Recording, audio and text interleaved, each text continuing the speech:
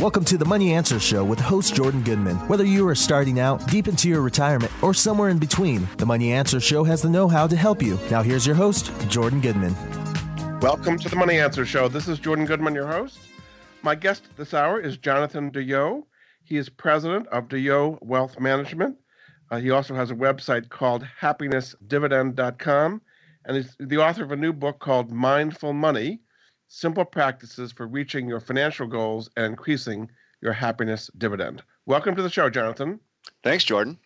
So let's start with a little bit of your background. You've been in the money management business for a long time, but you also have a different kind of angle on it. So tell us a little bit about your background. Sure. So, Jordan, about 25 years ago, I actually moved to California from the Midwest to study comparative religion and Buddhist phenomenology. I ended up in 7th century Buddhist phenomenology, which meant basically we were studying from, ancient Buddhist scriptural texts, the way we interface with the world. And what does that have to do with it all? Nothing at that point. Fast forward about 3-4 years, my wife at the time said, "Hey, Jonathan, it's my turn to go get some schooling, get some graduate programs." I said, "Great," and I went and found a job. And I had sort of dropped out of a degree in Buddhist studies and no job for that, so went to Dean Witter, and Dean Witter hired me. And the next 6 years, I spent at 7 different Wall Street firms, 3-4 out of mergers, 3-4 out of choice. And then finally, in 2001, I set up my own practice, and I've been practicing with the key components of financial planning and education and a real big downside push against, hey, outperformance, because I just don't believe it's possible. So in the last, 16 years, 17 years, I've been independent, working directly with people on their planning and just teaching them about finances from the side of being mindful. So tell us about your experience at the brokerage firms. What did you like about it, not like about it, and why did you want to leave it to set up your own firm? So that's a show in and of itself. Everywhere I went, I learned a new lesson. Just a couple things I'll highlight.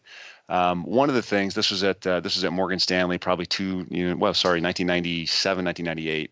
So I started at Dean Witter, and Morgan Stanley merged with Dean Witter probably 3 months after I got there. And you might remember, late 90s, Dean Witter they had the mutual fund complex. And Morgan Stanley had a whole bunch of product they're manufacturing. And they needed a place to put that product. Dean Witter said, "Hey, we'll package it up in mutual funds and we'll give that to the public." So 97, 98, there was a manager, we called him the Iceman. He walked around the halls every single day and said, "Okay, guys, we need you to place, this amount of such and such mutual fund into your client's account today, because this is what we're moving. So that's, the lesson there is, working for a Wall Street firm, and I'm going to assume it's kind of similar for a banking environment, you've got 2 bosses, right? You've got your client on one hand, but you got your boss who's walking around telling you what you're supposed to do on the other hand. And those 2 things might be aligned sometimes, aren't always, and so there's a conflict there, and that's a big problem. And that's one of the big lessons I learned. There's a bunch of other ones that are interesting stories in and of themselves, but it would take a lot of time to go through them. So that was hard for you to do. You didn't believe in the product of the day particularly, and No. You wanted to do your own thing, and that didn't mean you met your quotas and got you into trouble, I assume. I did enough of other stuff. So I didn't get in a lot of trouble. I didn't do that stuff. But you do enough other stuff, and you do enough business in general. You talk to enough people, and you're working hard enough. They love the fact that you're working really hard and you're doing stuff. They do, call you into the manager's office and say, "Hey, we need some more 5% commission business here." And that was unfortunate, because that was the meeting that finally made me leave the industry entirely. Okay, so you left the industry, and so what did you want to do differently from what you'd been through when you set up your own firm? The idea of being compensated to move money from point A to point B, not to give people good ideas about what they should be doing, seemed counterintuitive. It didn't seem to be in service of the client, even though the word of the day was, make sure you do this for the client, make sure you do this for the client, make sure you do this for the client. But it just seemed disingenuous to say that and to say, "Hey, we also need more high commission business." I couldn't see the 2 working together. So what is your business set up as a registered investment advisor now, or how are you structured? Yeah, we're a registered investment advisor. And I mean this. So I should back up one sec. There are people there. There were 90 people in that firm at Morgan Stanley who, probably half a dozen of them were great people, took really good care of their clients, ignored management, were fantastic people, and you could trust those people to do the right thing. I'm not sure how you sift through and get to those people.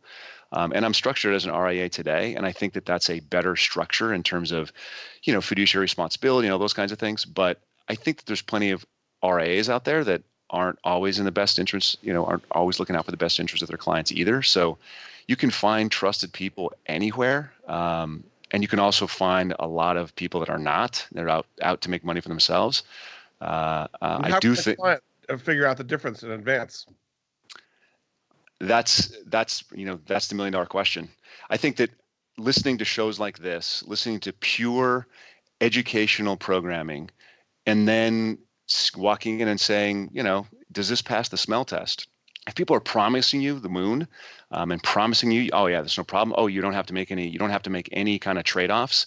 I'd say that's probably someone that's selling you something, but it's very difficult to tell because the salespeople are really well trained and really good at what they do.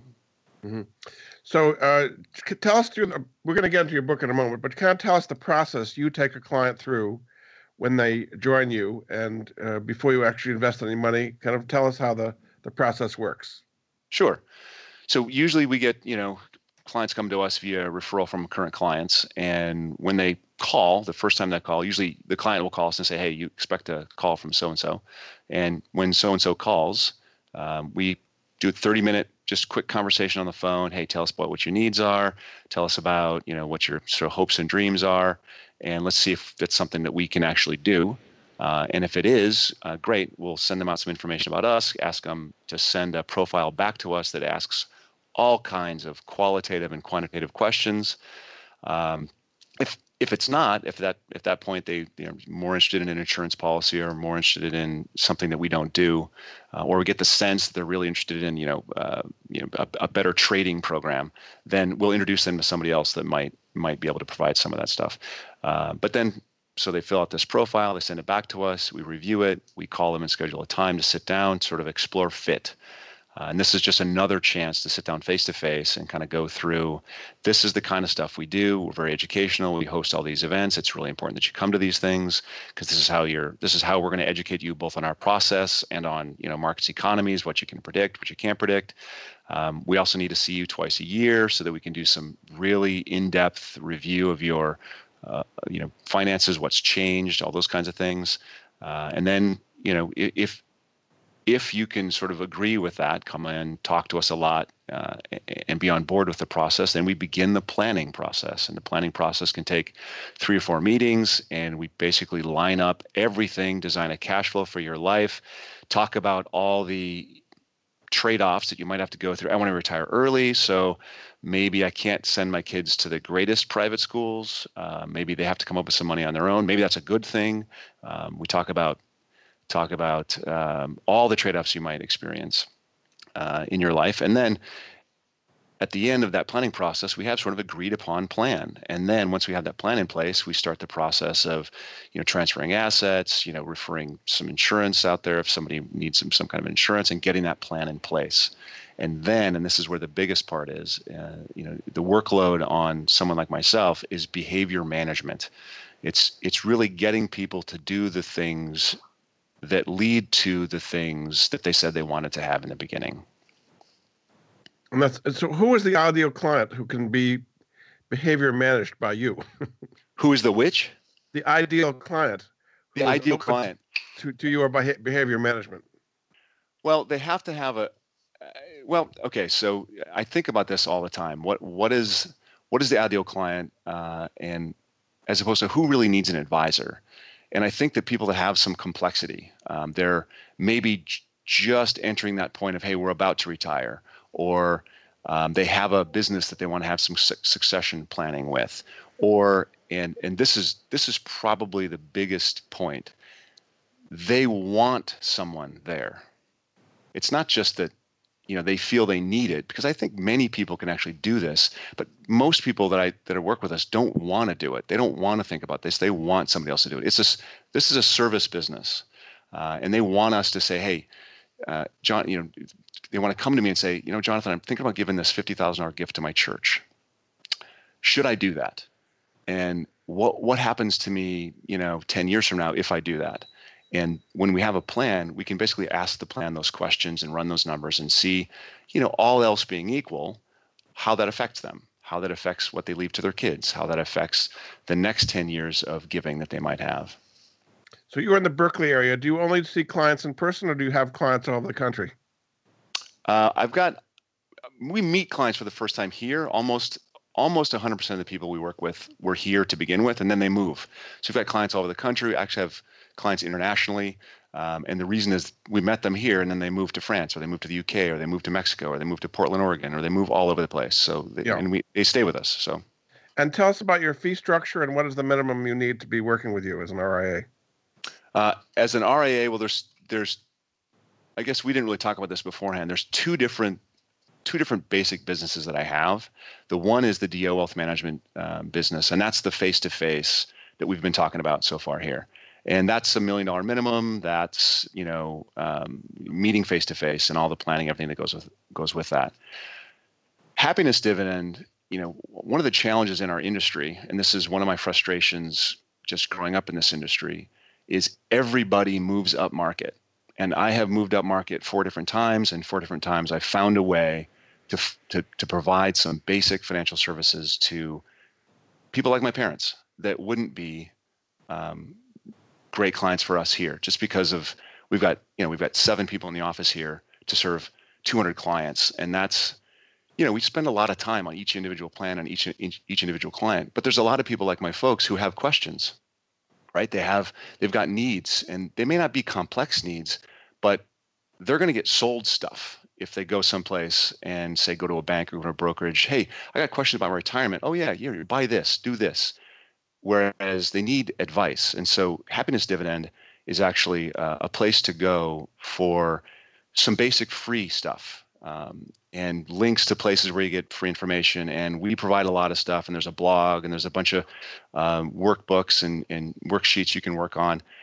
At the same time, there's also a link to our digital advisor, and there's a link to hourly financial planning, which is no product at all, just financial planning. And so, okay, we're going to come back to that in more detail about what Happiness Dividend is about, but we're going to take a break. This is Jordan Goodman of the Money Answer Show. My guest this hour is Jonathan Deyo. He is the president of Deyo Wealth Management based in Berkeley, California. He also has a website called happinessdividend.com and a book called Mindful Money. We'll be back after this.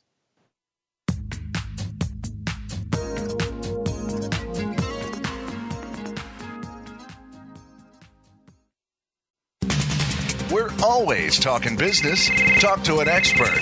Call now toll free 866-472-5790. That's 866-472-5790. Voice America Business Network. Bob Pritchard has over 30 years of experience as a straight-talking business consultant and author working with some of the top Fortune 500 companies. Now he's come to the Voice America Business Channel to help you and your business. Tune in to the Bob Pritchard Radio Show for information about starting and successfully running a profitable business. From the movers and shakers to great marketing screw-ups, you can't afford to miss a single edition of the Bob Pritchard Radio Show. Tuesdays at 5 p.m. Pacific, 8 p.m. Eastern on Voice America Business. Leadership is a vital skill set in today's competitive global economy. Being a leader is not enough. To succeed, you must optimize your performance and know how to imbue others in your organization with leadership skills. Practical, actionable leadership insights are the focus of Leadership Development News, hosted each Monday at 9 a.m. Pacific, noon Eastern by Kathy Greenberg and Relly Nadler on the Voice America Business Channel. Doctors Greenberg and Nadler, who coach global leaders on how to be most effective, will share their insights and contacts. The path to leadership excellence begins here. We're always talking business. Talk to an expert. Call now, toll free, 866-472-5790. That's 866-472-5790. Voice America Business Network. You've been listening to the Money Answer Show with Jordan Goodman. If you have a question for Jordan or his guest, please call us now at 866-472-5790. That's 866-472-5790. Now back to Jordan. Welcome back to the Money Answer Show. This is Jordan Goodman, your host. My guest this hour is Jonathan Deyo. He is president of Deyo Wealth Management based in Berkeley, California. He also has a website called happinessdividend.com and also a book called Mindful Money, Simple Practices for Reaching Your Financial Goals and Increasing Your Happiness Dividend. Welcome back to the show, Jonathan. Thank you. So there's something out there called the fiduciary rule, and we talked about fiduciaries a little bit, that the Labor Department was going to go ahead with it, may not. It's not clear. What do you think about this switch of having most all financial advisors become fiduciaries? I think it's critical, but I think it's going to, because of all the press about the fiduciary rule, about the DOL rule, I think it's coming, period, whether or not the government does it or not. I think that people are getting more and more educated about, well, and I have to admit, I live in a bubble. I live in Berkeley, California, where everyone reads all the news all the time. So I'm sure there are places in the country where that's not necessarily the case. And for them, the fiduciary rule is absolutely critical. I cannot imagine any decent arguments against it in terms of working with, face-to-face with general public. Yet the Wall Street people were violently against it and tremendously, a lot of resistance to the whole thing. Why are they resisting this? Well, most of Wall Street, I just did a talk on this not too long ago. I think it's like 360,000 brokers versus 18,000 advisors. And so it's like, it's a rounding error, the number of people that are actually currently held to the fiduciary responsibility relative to the people that are selling products that pay 5 and 7 and 12% commissions. And so that's the reason they're protecting a revenue stream, right? Well, supposedly they're working for the clients, but they don't like the way the fiduciary rule is going to go through. I think the only argument I've ever heard that makes any sense at all is, we're not going to be able to service the small client if we are held to a fiduciary responsibility for every client. And now, the math is something simple. So, if I can't get a 10% commission, on somebody that has, $10,000, then I have to get a 1% commission on somebody that has $100,000. That's the same revenue, right? Revenue generator. Right. So they're just saying, I want to be able to serve this small client and get paid a whole lot of money. I think there's enough out there in terms of education, in terms of technological tools that will support the small client plenty. One whole trend you're seeing these days is people putting money into index funds and passive investments instead of active management, where the fees are a lot lower for passive income, passive index. Are you a big believer in passive as opposed to active management? Those clients, this is what. Yes, there's a huge push into passive and huge adoption publicly around the passive indices and things like this. There is no such thing as passive. Okay, these clients who are using passive indices are trading passive indices, right? So they're saying today, I really like, and this is what they're saying today, just by volume of dollars going into the S&P 500 passive indices. In every different fund company, every different ETF manufacturer has an S&P or 3 or 4 S&P type funds. Some might be a dividend focused S&P oriented, S&P 500 oriented thing, or they might be a growth focused S&P, or they slice and dice in different ways, but it's the S&P. So right now today, and for the last 7-8 years, you've had pretty much every investor say, I'm passive because I'm buying the S&P. But this will be the test. In the next year, 2 years, 3 years, not predicting, there's going to be a time when the S&P performs really, really badly. And when that happens, those people who are investing passively will say, I don't like the S&P anymore. I'm going to go to the next thing that's going to do even better. That is the problem. It's not that passive active is the big question. It's behavior. People generally, predictably, do the wrong things at the wrong time. So is that, I think you were kind of a counterweight for that? Like, tell me what happened, for example, during 2008 when the markets were dropping sharply. How were you handling your clients then, who probably wanted to bail out? I was telling them, don't do that. I mean, in a nutshell, that's it. That's actually where the book comes from, frankly. I mean, I had a sit down with one of my clients and she basically said, Jonathan, this is fantastic. Thank you so much for this. And the original question was, she puts money into her Keo every single year. And so she said, Jonathan, should I do it this year? This is March of 2009. And should I do it this year? It seems, it seems pretty ugly out there. Maybe I shouldn't invest it this year. Maybe we should wait and see. And I just said, you know what? Your plan says you're going to put this amount away every year. I'm not saying I know how it's going to recover. I'm not saying I know when it's going to recover. I'm only saying I know that it's going to recover.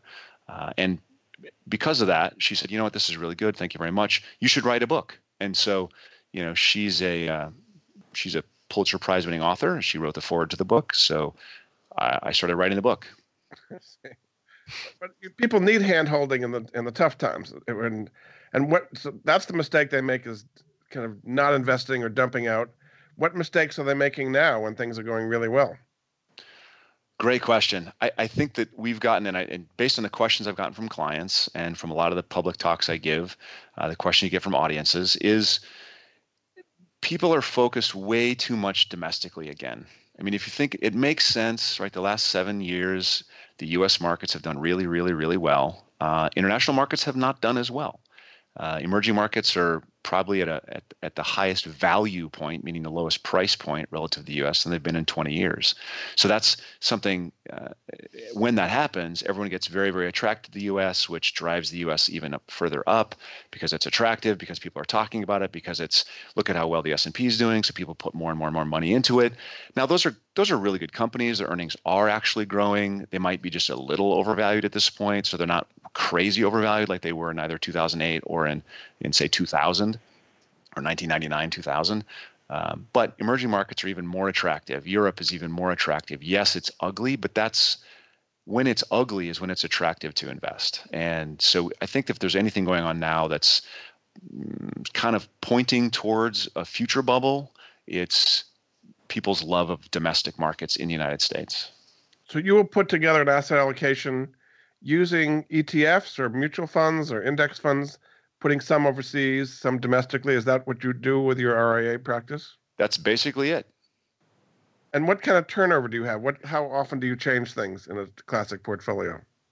So we do a rebalance in a just a classic asset allocation portfolio about twice a year. And there's research that says once a year is enough, and there's research that says 4 times a year is better. And we do it twice a year, sort of on a regular basis, and then we do it based on trigger point. So so we have a pretty good size position in emerging markets right now, and if emerging markets goes up tremendously, then we're going to probably sell that back a little bit to pull some of that risk off the table. And so it's partially 2 organized, times per year we do it. And then in that 3rd and 4th time, we say, okay, what do things look like? Is there anything that's really out of whack right here? If not, we just kind of let it go. Yeah. Do you think a lot of people trade too much? They're watching CNBC all day, and their brokers are telling them things, and they're in and out, and that ends up hurting them? No doubt. All the research tells us that people trade too much, and that costs them in long-term performance. And why is that? Because of emotions or the fees? What makes people who are trading a lot, who are paying a lot of attention, end up losing? Confirmation bias, overconfidence. We think we gather all this information out there from the world, and we make rational decisions. And when the psychologists do the tests, turns out not to be the case. It turns out we all have these. We swim in this soup, and we have this habitual actions that we take, and the soup we swim in gives us information, and our brain kind of filters through that information and says, hey, these 4 data points kind of make me uncomfortable because I disagree with those, so I'm going to ignore those. Before we actually think about it, our brain filters it out. These other 3 or 4 things, those seem to be more in line with what I think and what everyone else is doing, so I'm going to kind of read those really carefully. And when that happens, you sort of get pulled in a direction. And maybe that means, hey, all these people are trading, and there's an excitement about trading, and our culture is selection and timing. Every year there's a new list on, Money Magazine. There's a new list from Kiplinger's every year, every month, every week online. You can find a new list of things you should buy and own. All the financial press is telling you, hey, whatever you're doing right now, that's not right. You should do this thing over here instead. So we have a culture that gets us to make changes, and because we don't have a whole lot of financial literacy, because we don't understand, we think we should do something, and we're not sure what it is, but so we end up trading more. Yeah, and that ends up, and it has a lot of costs. It has tax implications. Absolutely. And you're often buying things after they're up and selling things after they're down. Emotionally, it's easier to do that, right? Yeah, absolutely. Yeah. You want to talk a little bit about financial education. What are things are you doing in that area to improve financial education, since a lot of people don't have much of it? Great question. I mean, so we work with, I've done presentations at colleges. I do a lot at presentations at Cal, and I do some presentations at the Graduate Theological Union, which is where I was a student. I created an 8-hour, soup to nuts, from this is what you do with your paycheck to legacy planning presentation that I've given up the Graduate Theological Union, and I've given snippets of it here and there, and I've recorded it all, and it's all available for free on Happiness Dividend. And I continue to do the blog and try to do other presentations. I'm doing an Ignite 5-minute Ignite presentation next week, and that'll be live, and that'll be up available publicly as well. Just trying to highlight this idea that timing selection isn't really beneficial. It's not. You're not going to win at that game. If you think you win at that, you're going to win at that game. That's a sign of overconfidence. There are people, and you've probably seen these pictures. There are people, hedge funds, really, really highly educated PhDs in math and finance, with 7 or 8 Bloomberg terminals and screens, and they're looking at these things. And if you're trading, if you're trying to win trading, you're playing against those people. And I'm not saying they're geniuses, because I think they're just as overconfident as everyone else, but they've got a lot more tools, a lot faster abilities. And I think we win with patience and with mindfulness. I don't think we have to play in that game. So what is the ultimate impact of people not having financial education and being overconfident? Not enough saving, too high a focus on portfolio, too little focus on plan, which means we think that, and I see this all the time. A client, a potential client will come into the office and they'll say, "Yeah, this is the plan that my last advisor gave me," and they'll show me a pie chart, and the pie chart is just so much in big companies, so much asset allocation. Yeah, asset allocation. And it has nothing to do with how much they're supposed to be saving. Has nothing to do with trade-offs they have to make. Hey, you're not going to be able to retire when you're 60. It has nothing to do with goal planning or anything like that. It's just, this is my plan, asset allocation. And I think that by and large, people have adopted that. A plan is a portfolio. A portfolio is a plan. And that's totally not the case. It's not true. And so we have savings rates that are dismal. We have just way too much focus on optimizing the portfolio. And if you just take for granted that a great portfolio is going to look like crap 3 years out of 10, and it's those 3 years you're going to dump the portfolio. Remember, 2 years into that 3 year, you're going to say, all right, I'm going to do something else that's working better now. And then when you move to that new portfolio that's doing well now, when it does poorly, you're going to shift that away as well. So without a plan, without an anchor, when I meditate, my anchor is my breath.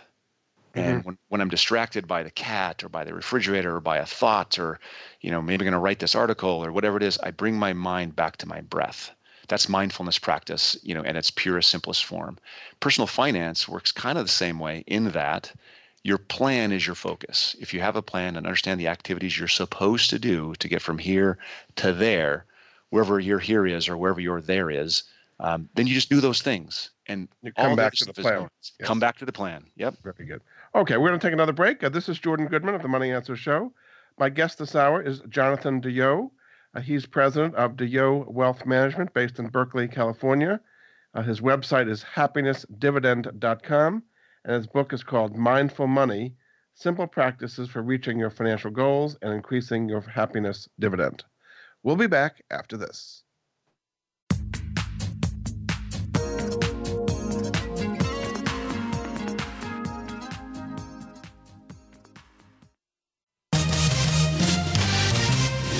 Stocks, bonds, investment opportunities, financial news, and talk. We can help. Call us now toll free, 866-472-5790. 866-472-5790. Voice America Business Network. Have you had a chance to check out Voice America's online magazine and blog, Press Pass? If you love our hosts and shows, check out articles that give an even deeper perspective. Plus topics about health and fitness, movie reviews, philosophy, business tips and tactics, spirituality, positive thought, current events, and even more about your favorite host. It's just a click away at vapresspass.com. That's vapresspass.com. VA Press Pass by Voice America. All access, all the time. From the boardroom to you, Voice America Business Network. You've been listening to the Money Answer Show with Jordan Goodman. If you have a question for Jordan or his guest, please call us now at 866-472-5790. That's 866-472-5790. Now back to Jordan. Welcome back to the Money Answer Show. This is Jordan Goodman, your host. My guest this hour is Jonathan Deyo. He's president of Deyo Wealth Management, based in Berkeley, California. His website is happinessdividend.com, and his book is called Mindful Money: Simple Practices for Reaching Your Financial Goals and Increasing Your Happiness Dividend. Welcome back to the show, Jonathan. Thank you, Jordan.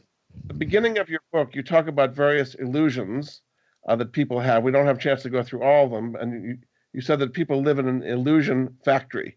What are some of these illusions, and what do you mean by the illusion factory? The illusion factory is we seem to come up with new ones and new ones and new ones all the time, but there are a few that are sort of core, and so we highlight a few of them in the book. But the idea is we are constantly being pushed with new illusions and new things that come out of our childhoods, come out of just being in our culture, and I think that I'm not trying to get political, but I think right now with a new president and with a new stance, a new direction, if you will, there's a lot of people that are saying, okay, this is actually really bad for me, and I just don't know if it's good or bad. I'm trying to reserve judgment, but it's just the onset of a whole nother set of illusions. At the end of the day, it comes back to what you do. It doesn't matter who is president for your portfolio and your long-term success, because they're only going to be president for 4 years. That's one of the illusions, is that politics can either make or break us individually on the ground. So once you realize it's an illusion, what do you do about it? How do you break through the illusion? Well, so once you realize it's illusion, and so you go back to those behaviors. Whether it's, so we can think about some specifics here. We can get from here to there without a plan.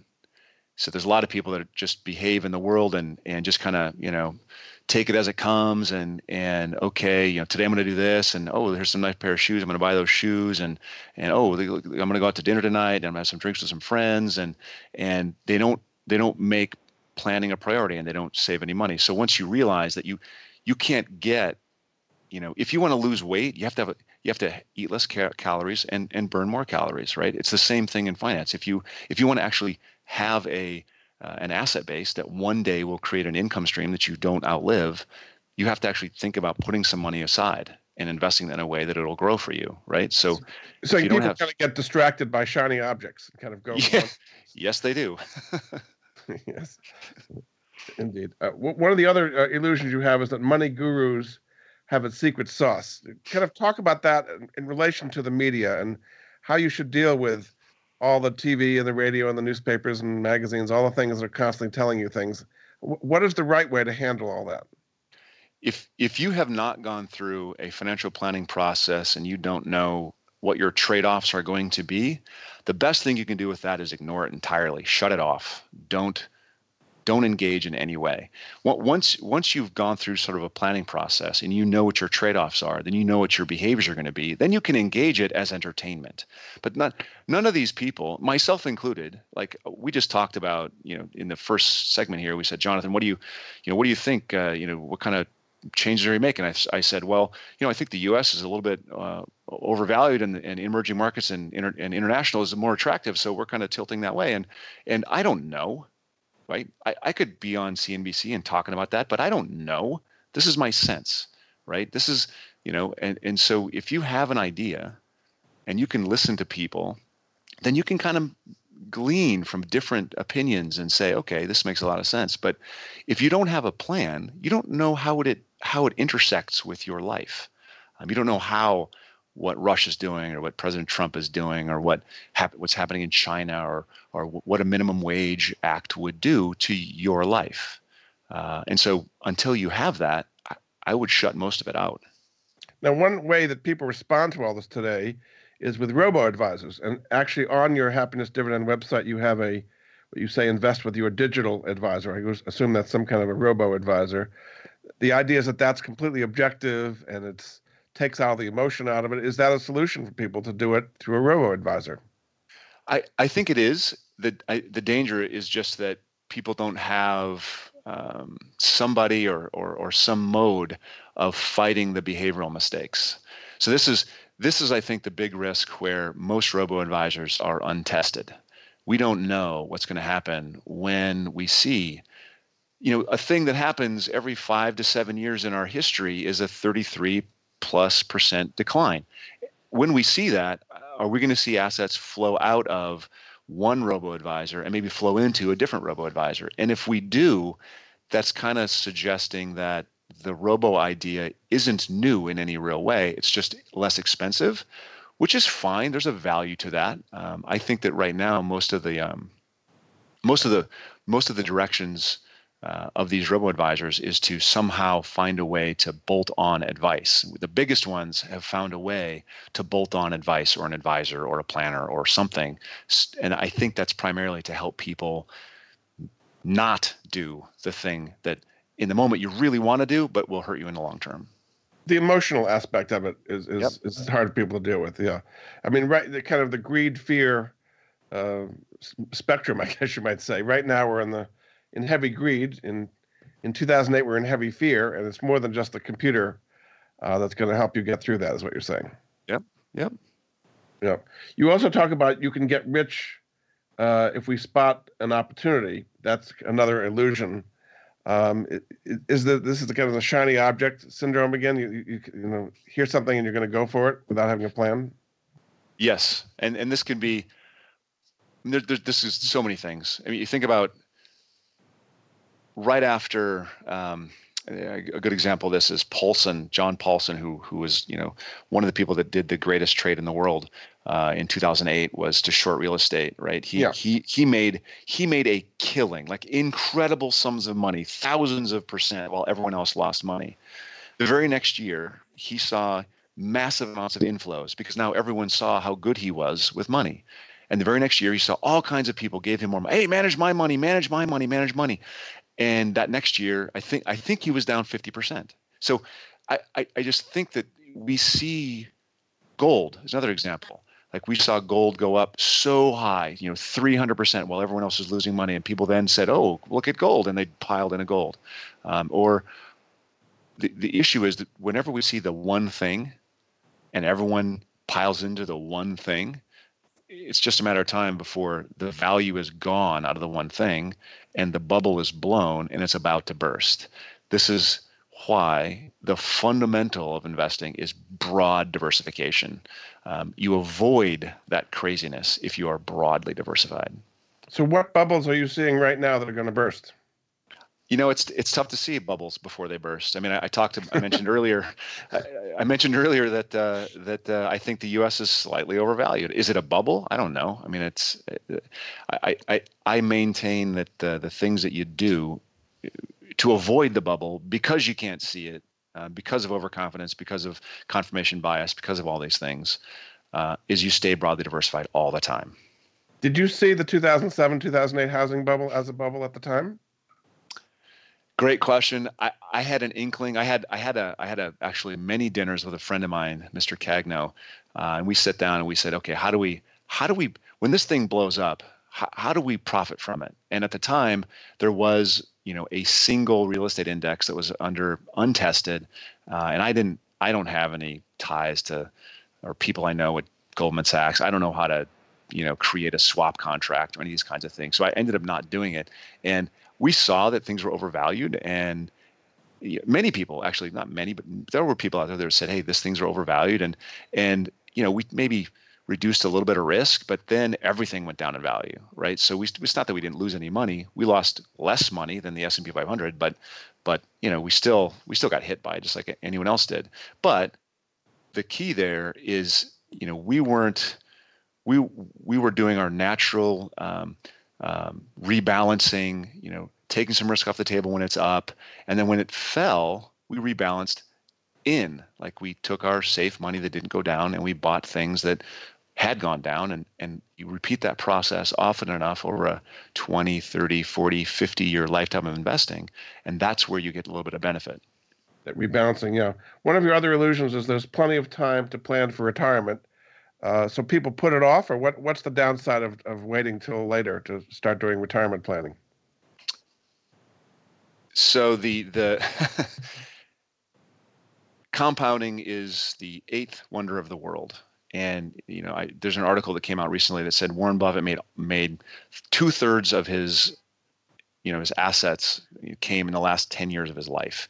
And that's not because he got smarter in those 10 years, it's because his money is compounding.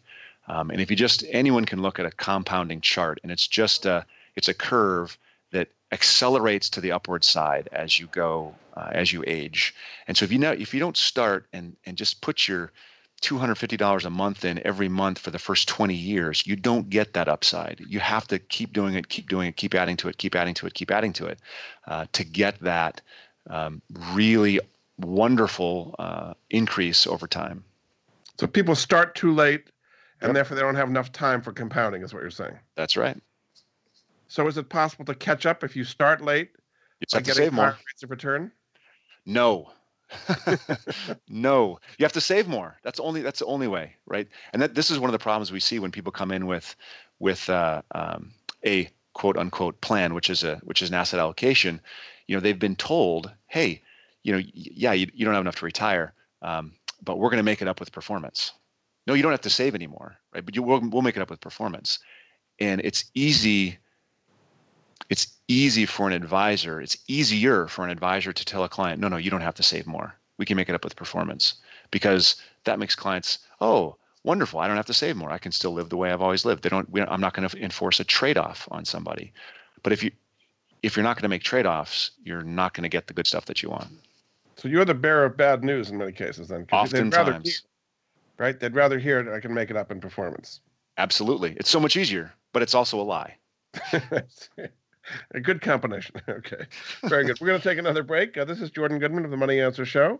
My guest this hour is Jonathan Deyoe. He's the president of Deyoe Wealth Management. That's spelled, by the way, DEYOE, based in Berkeley, California. His website is happinessdividend.com, and his book is called Mindful Money. We'll be back after this.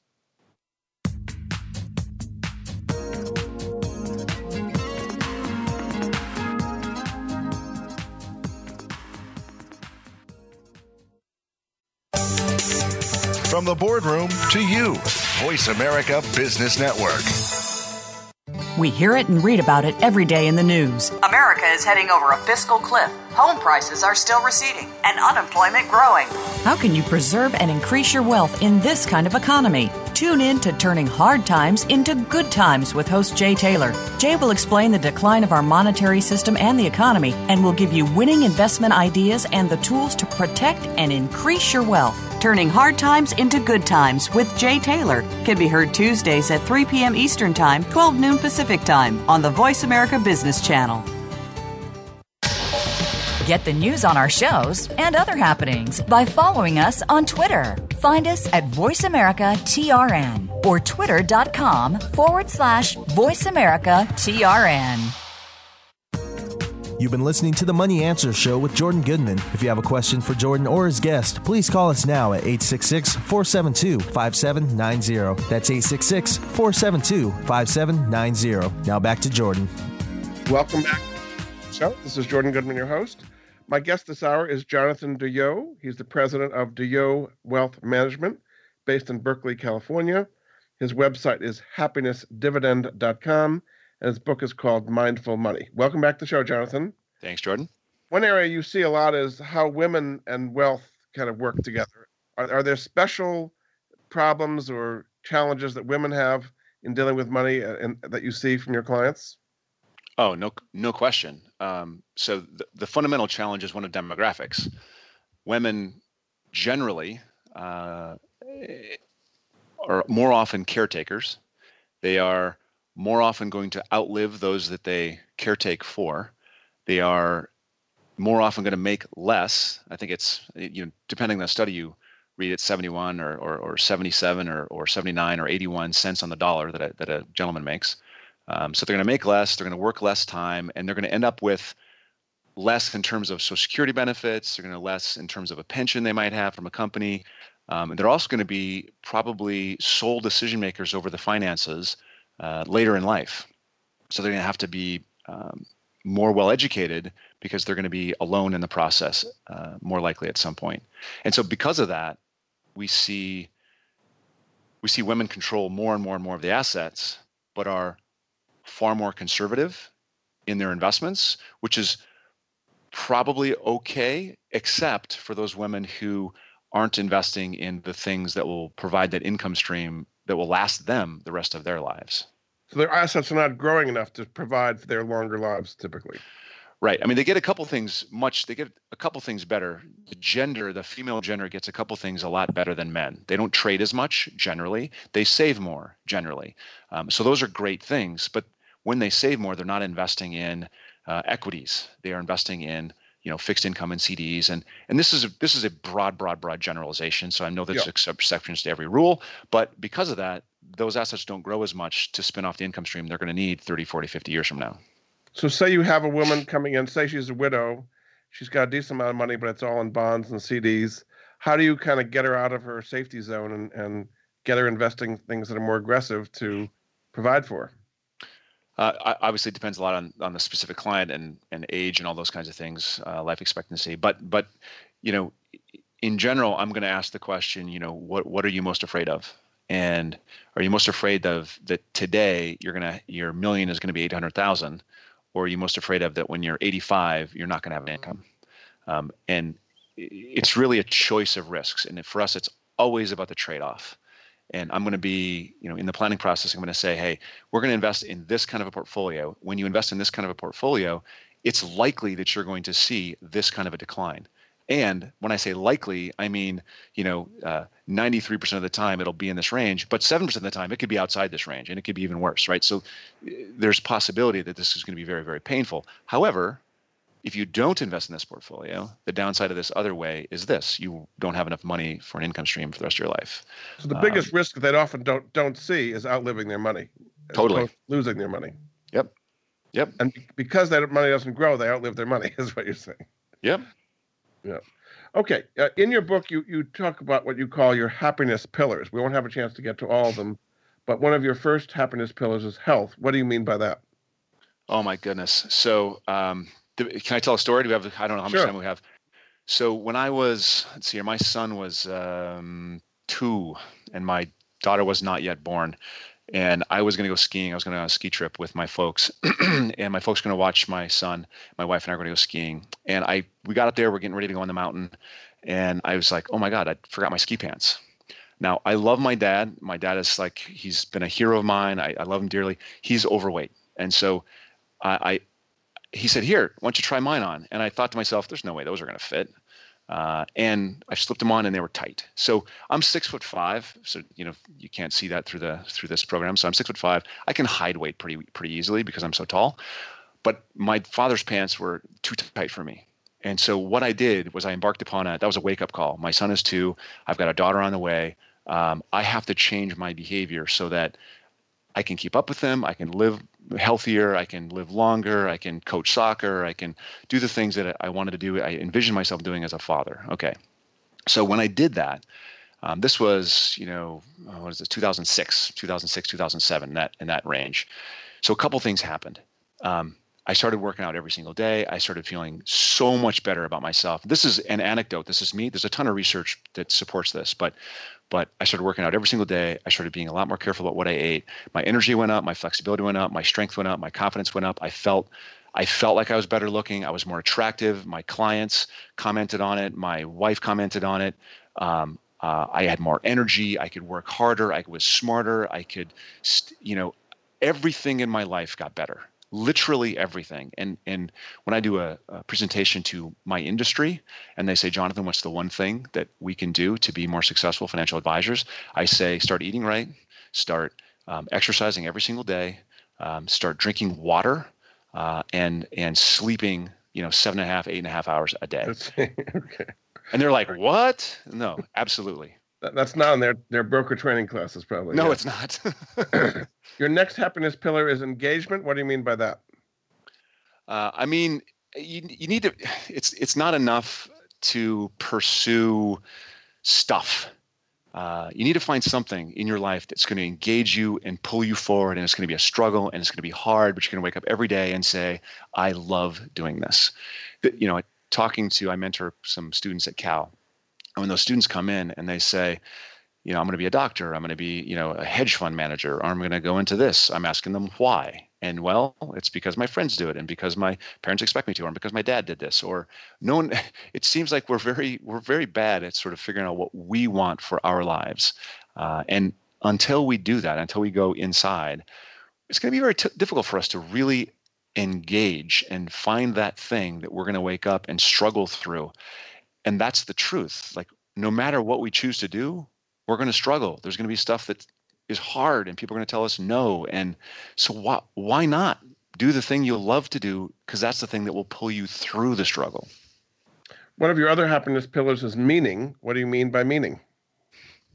Wow, I'm now sort of pulling those happiness pillars together, overlap and stuff. So I think in meaning we're talking about. Oh, wow, I'm drawing a blank currently. Honestly, there is no meaning, I guess. Okay, well, we'll go on. Accountability is one of your other pillars. Yes. So accountability is, these are the things that I want to accomplish in my life, and if these are the things I want to that I want to do with my life, I need to have some way of holding myself accountable to the actions to move me towards those things. Because it's easy to say, I want, my son is 12. He is a great soccer player. But he doesn't, juggle every day, or, shoot goals every day, or do these kinds of things that would be the thing that one would do if one really wanted to be a professional soccer player, which he says, Dad, one day I want to be a professional soccer player. And I remind him, hey, this is what the kids do when they're 12 and 13 and 14, when they want to be professional soccer players. And if you're not going to do those things, I can help you. I can hold you accountable to those things, but you need to figure out a way to hold yourself accountable. And if you're not going to hold yourself accountable, then I would argue that that's not really what you want. So accountability is the thing that holds you to what it is that you say you want. And one of your last pillars is generosity. How can that make your life happier? Well, there's actually a research study that was done at Cal that said, okay, you can go down the street, give people $5. If you give this person $5 and say, hey, take this $5, spend it, buy yourself a cup of coffee, buy yourself, a candy bar, whatever, something you want that's for you. Or another subset of people are given this $5. Hey, do this, take this $5, go buy a cup of coffee for somebody else. When you call those people back 2 days later and you ask them, hey, on a scale of 1 to 10, how happy are you based on blah, blah, blah, blah, the people that were generous, that gave the $5 to other people, had the bigger delta, had a bigger shift upwards in their happiness.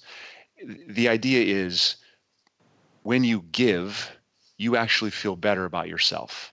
And I'm not saying give because you'll feel better about yourself. I'm saying we should be generous. And when we are generous, we generally feel better about ourselves. Yes. In about a minute or so we have left, just want to kind of sum up the difference in in people's lives if they're following your mindful money principles as opposed to what's typically being pushed by Wall Street these days. They'll have long-term better outcomes. Short-term, I have no idea. No one can predict, but they'll have long-term better outcomes if they have a plan, if they made the trade-offs, and if they stick with their plan. And by making the trade-offs, that means, hey, sometimes you're not going to be able to do the things you want to do. And, in the book, every single chapter, we have one step in the plan. At the end of the book, you have a plan. And you don't have to call me for it. Just there's the book, go through it chapter by chapter. And if you do that, and at the end of the book, you have a plan, and you stick to that plan, you're going to have better outcomes than the person that doesn't have a plan. Very good. Well, thanks so much. My guest this hour has been Jonathan Deyo. He's president of Deyo Wealth Management. You can find out more about him at happinessdividend.com, and also his book, which is called Mindful Money. Thanks so much for being a guest on the Money Answer Show, Jonathan. Thank you, Jordan. Thanks again, and we'll be back next week with another edition of the Money Answer Show. Goodbye for now. Thank you for joining Jordan Goodman and the Money Answer Show. If you have a question for Jordan, please visit his website at www.moneyanswers.com. And be sure to tune in every Monday at 12 p.m. Pacific Standard Time right here on Voice America Business. See you next